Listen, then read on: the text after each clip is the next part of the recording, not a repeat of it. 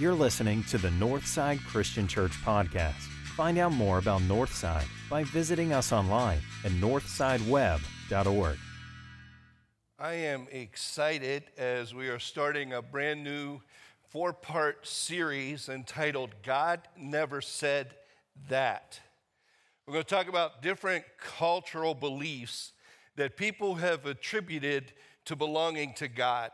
And the reality is, God never said any of these things we're going to look at. We're going to begin with a major disbelief that people lean on, thinking God had said it to help us through difficult times, through storms in our life. When you get into despair and into a storm, people, well-meaning Christians, believers might say, don't worry, everything will be okay. Whenever God closes a door, he opens a what? A window. Well, what does that mean, really? I mean, if I'm on the 10th floor of a building and a door closes and a window opens, that really doesn't do me much good. Or someone might say, with well-meaning heart, remember, God helps those who help themselves. Thanks, appreciate that. That helps a lot. Or the number one comment that we'll receive that we want to talk about today is God will never give you more than you can handle. God will never give you more than you can handle. God never said that. And the more we experience life and go through life, the more we understand that sometimes we get more than we can handle. Well, where did that belief come from? Where did that statement come from? Well, it comes from a misinterpretation of what Paul says in 1 Corinthians 10:13. Let's read this out loud together from the screen. Notice as you look at that, Paul doesn't say that God won't give you more than you can handle. He says that God won't let you be tempted beyond what you can bear. And there's a difference. There is story after story within the scriptures of people who were given more than they could handle. Look at Job's life. Job had everything that he could want, health, finances, but then God allowed it all to be taken away. Definitely more than Job could handle. Gideon, another example. God selects him to lead an army against their oppressors. From the very beginning, Gideon is afraid. In Judges 6:15, he says, "Pardon me, my Lord, but how can I save Israel? My clan is the weakest in Manasseh, and I am the least in my family." God, this is more than I can handle. Moses definitely given more than he could handle. King David dealt with storms in his life, although he brought most of it on because of self-inflicted sin. But in Psalms 38, David says, "Because of your wrath, there is no health in my body. There is no soundness in my bones because of my sin. My guilt has overwhelmed me like a burden too heavy to bear. I am feeble and utterly crushed. I groan in anguish of heart." In other words, he would say, God, this is more than I can handle. This is more than I can handle. Even Jesus himself experienced it. As he was praying in the garden before his arrest, Jesus told his friends, "My soul is overwhelmed with sorrow to the point of death." And even crying drips of blood, sweating drips of blood. God, this is beyond what I can handle. I can't take much more. And understand, while sometimes God will give you and I more than we can handle, as these different stories and many more could illustrate, there are reasons for it. And I want to give you two. Here's the first. He will allow us to be given more than we can handle in life because he wants us to depend on his presence. He wants us to depend on his presence. It was the presence of God in Job's life, Gideon's life, Moses' life, David's life that allowed them to get through what they needed to get through in life. But it also brought them to a point that they realized they had to fully depend upon God and not upon themselves. One of my favorite scriptures comes from Hebrews chapter 4, verses 14 and 15, where it says, "Therefore, since we have a high priest who has gone through the heavens, Jesus, the Son of God, let us hold firmly to the faith we profess. For we have one who has been tempted in every way, just as we are, yet without sin. Let us then approach the throne of grace with confidence, so that we may receive mercy and find grace to help us in our time of need. Jesus came into this world to talk to us about God. Now he's at the right hand of God, talking to God about us. He experienced everything that you and I experience, the pressures, the temptations, encountered storm after storm, and now he intercedes to God for you and I. But oftentimes when we're in the midst of a storm, we begin to question God. We don't gain strength from his presence, but we begin to ask God, where are you? God, why aren't you hearing me? God, why did this happen? God, please listen to me. Get this. Never let the presence of a storm cause you to doubt the presence of God. Never let the presence of a storm cause you to doubt the presence of God. Deuteronomy 31:6 says God will never leave us, never forsake us. He's always with us. Paul says in Romans 8:38 and 39, for I am convinced that there is neither death nor life, nor angels nor demons, neither the present nor the future, nor any powers, nor height, nor depth, nor anything else in all of creation will be able to separate us from the love of God that is in Christ Jesus our Lord. You say, okay, Jeff, I get it. But why do the storms still have to come? Why does the darkness come? The answer is because God knows that sometimes it takes the darkest hour for us to truly humble ourselves and trust him. Sometimes it takes you and I getting to the end of ourselves, whatever takes us there, to fully acknowledge that we need God. Horatio Bonar was right when he says, sometimes it takes a dark hour to make Jesus shine bright. And I don't know what that darkness might look like for you. I don't know if you're there right now. But understand, God still sees. God still knows. God still cares. God still understands. There's an inscription was found etched on a wall in a Nazi prison camp following World War II. It read this: I believe in the sun, even though it's not shining. I believe in love, even though I can't see it. I believe in God, even when he's silent. I believe in the sun, even though it's not shining. I believe in love, even though I can't see it. And yes, I believe in God, even when he's silent. And you may not be going through a storm right now or darkness right now, but I guarantee you it's coming. Somewhere in the year 2020, you're going to be discouraged. You're going to face despair. But you continue to reach out to God, continue to lean on his presence, because that's the purpose of storms, to draw us into the presence of God. Another reason God allows us to experience more than we can handle is he wants us to experience his power. He wants us to experience his power. You and I were created to rely on God, to be desperate for him. And when we finally recognize that God doesn't expect us to handle everything, all of a sudden there's a freeness to that. God doesn't expect you to be able to handle everything life throws you, but he wants to bring his power into your life to get you through. In 2 Corinthians, the Apostle Paul talks about his thorn in the flesh, a thorn that plagued him in his life. He wanted it to go away. We still don't know exactly what it was, but he continued to plead even 3 times, God, take this away from me. God, take this away from me. And I may be going out on a limb, But I think if there was anyone God wanted to heal, it would have been the Apostle Paul. But he never took it away. He never took it away from him.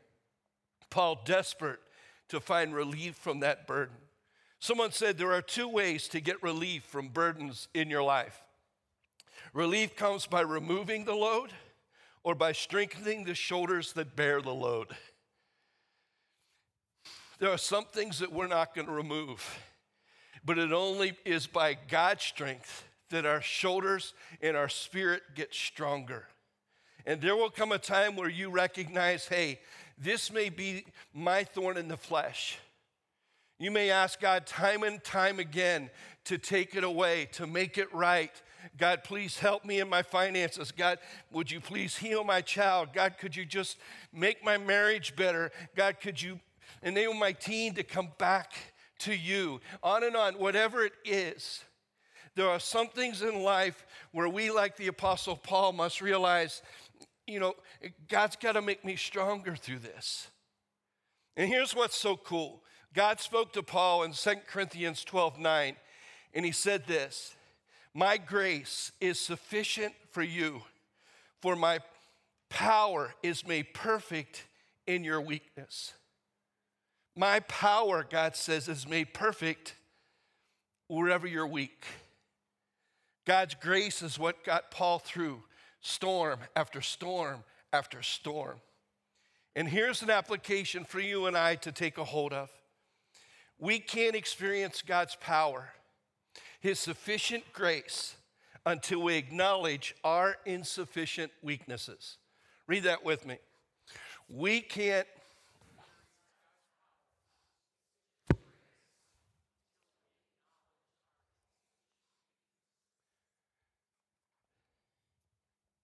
and we all have them. Problem is, sometimes we don't like to admit where we're weak. We don't want to acknowledge we're weak because of our pride, because of our selfishness. But when we finally acknowledge our weakness, it's then that God's strength shows up. It's then that God makes us strong. There's a story, it kind of captures this whole idea from a book called Tramp for the Lord by Corrie ten Boom. Now, let's read this story to you. She tells about a woman that she met in Russia during the Cold War, where Christians were being highly persecuted. Listen to what she writes. This old woman was lying on a small sofa, propped up by pillows. Her body was bent and twisted almost beyond recognition by the dreaded disease, multiple sclerosis. Her aged husband spent his time caring for her since she was unable to move off the sofa. In fact, there was only one part of her body that she could control. It was her index finger of her right hand. So with that one finger, she would type all day, every day, often late into the night. But this woman wasn't just typing, she was translating. And with that one finger, she would translate the Bible and Christian books into Russian. Her husband stood close by and explained to me that sometimes it takes a long time for just her finger to hit the key. And Corrie ten Boom said that as she looked at this woman, her wasted form on the sofa with her head pulled down and her feet curled up under her body, she just cried inwardly, Lord, why don't you do something? Why don't you heal her? She says her husband sensed my anguish and gave me the answer. He said, God has a purpose in her sickness. Every other Christian in the city is being watched by the secret police. But because she has been sick for so long, no one even looks at her. They leave her alone, and she's the only person in all the city who can translate undetected by the police. Now, if you saw this woman, you would not be impressed by her strengths. You might feel sorry for her. You might have pity on her. But isn't it interesting that the one thing that seems to be destroying her Isn't it interesting that the one thing she would most likely want to change is the one thorn she would most likely want to be removed? The one thing that God uses most powerfully. His grace comes into this space. And maybe it's a physical illness, maybe it's just a lack of having what it takes for you, but it creates a space where you experience God's grace and God's power in your life. Whatever your weakness is, be assured that God's grace is sufficient for you. He can use your weakness for His glory and for His purposes. And Paul finally realized that. And he said this in 2 Corinthians chapter 9, verses 9 and 10. He wrote, "Therefore I will boast all the more gladly about my weaknesses, so that Christ's power may rest on me. That is why, for Christ's sake, I delight in weaknesses, in insults, in hardship, in persecution, in difficulties." And here it is. "For when I am weak, then I am strong." Say it with me. For when, again,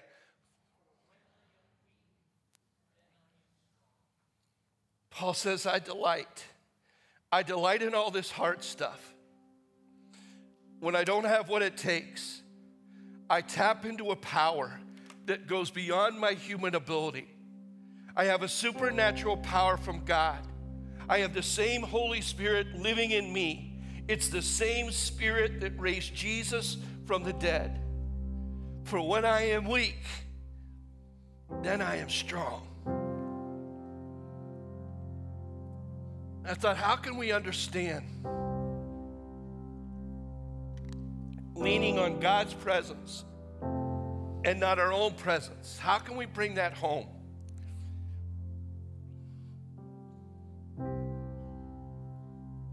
Because the best challenge I could give you is to get out of the kayak and get into the sailboat. You say, what are you talking about? Those of us who still buy into the concept, God will never give me more than I can handle, are probably in the kayak, and we don't even realize it. Kayaking's fun, isn't it? How many like to kayak? I love the kayak. I got one bigger than this one. This is Brenna's. But we love the kayak, especially when I'm going with the current and with the wind. I can paddle forever across the lake. But sooner or later, you got to turn around and go back, right? Against the wind, against the currents. I mean, I can paddle, and maybe paddle like crazy in life, saying, I can do this, I've got this, I can handle this, I'm making it, I can keep on keeping on, I'm strong, I'm gifted. But sooner or later, you can't paddle anymore. You drop the paddle because it is more than you can handle. Took me a while to realize this. In fact, took me all the way to the end of myself, even physically, to realize this a while back. And it's then that I had to understand that I needed to get out of the kayak and into the sailboat.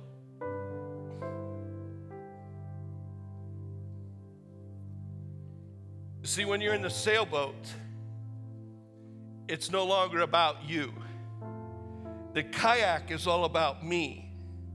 The sailboat is all about Jesus. Because all we have to do is hoist the sail and wait for the wind. The wind being the Holy Spirit in our life. The Holy Spirit's power blowing through our life. Leading us, directing us, guiding us, not where we want to go, but where God wants us to go. And there's a big, big difference. John Ortberg said, I can run a motorboat all by myself. All I have to do is start the engine. I'm in control. But a sailboat is a different story.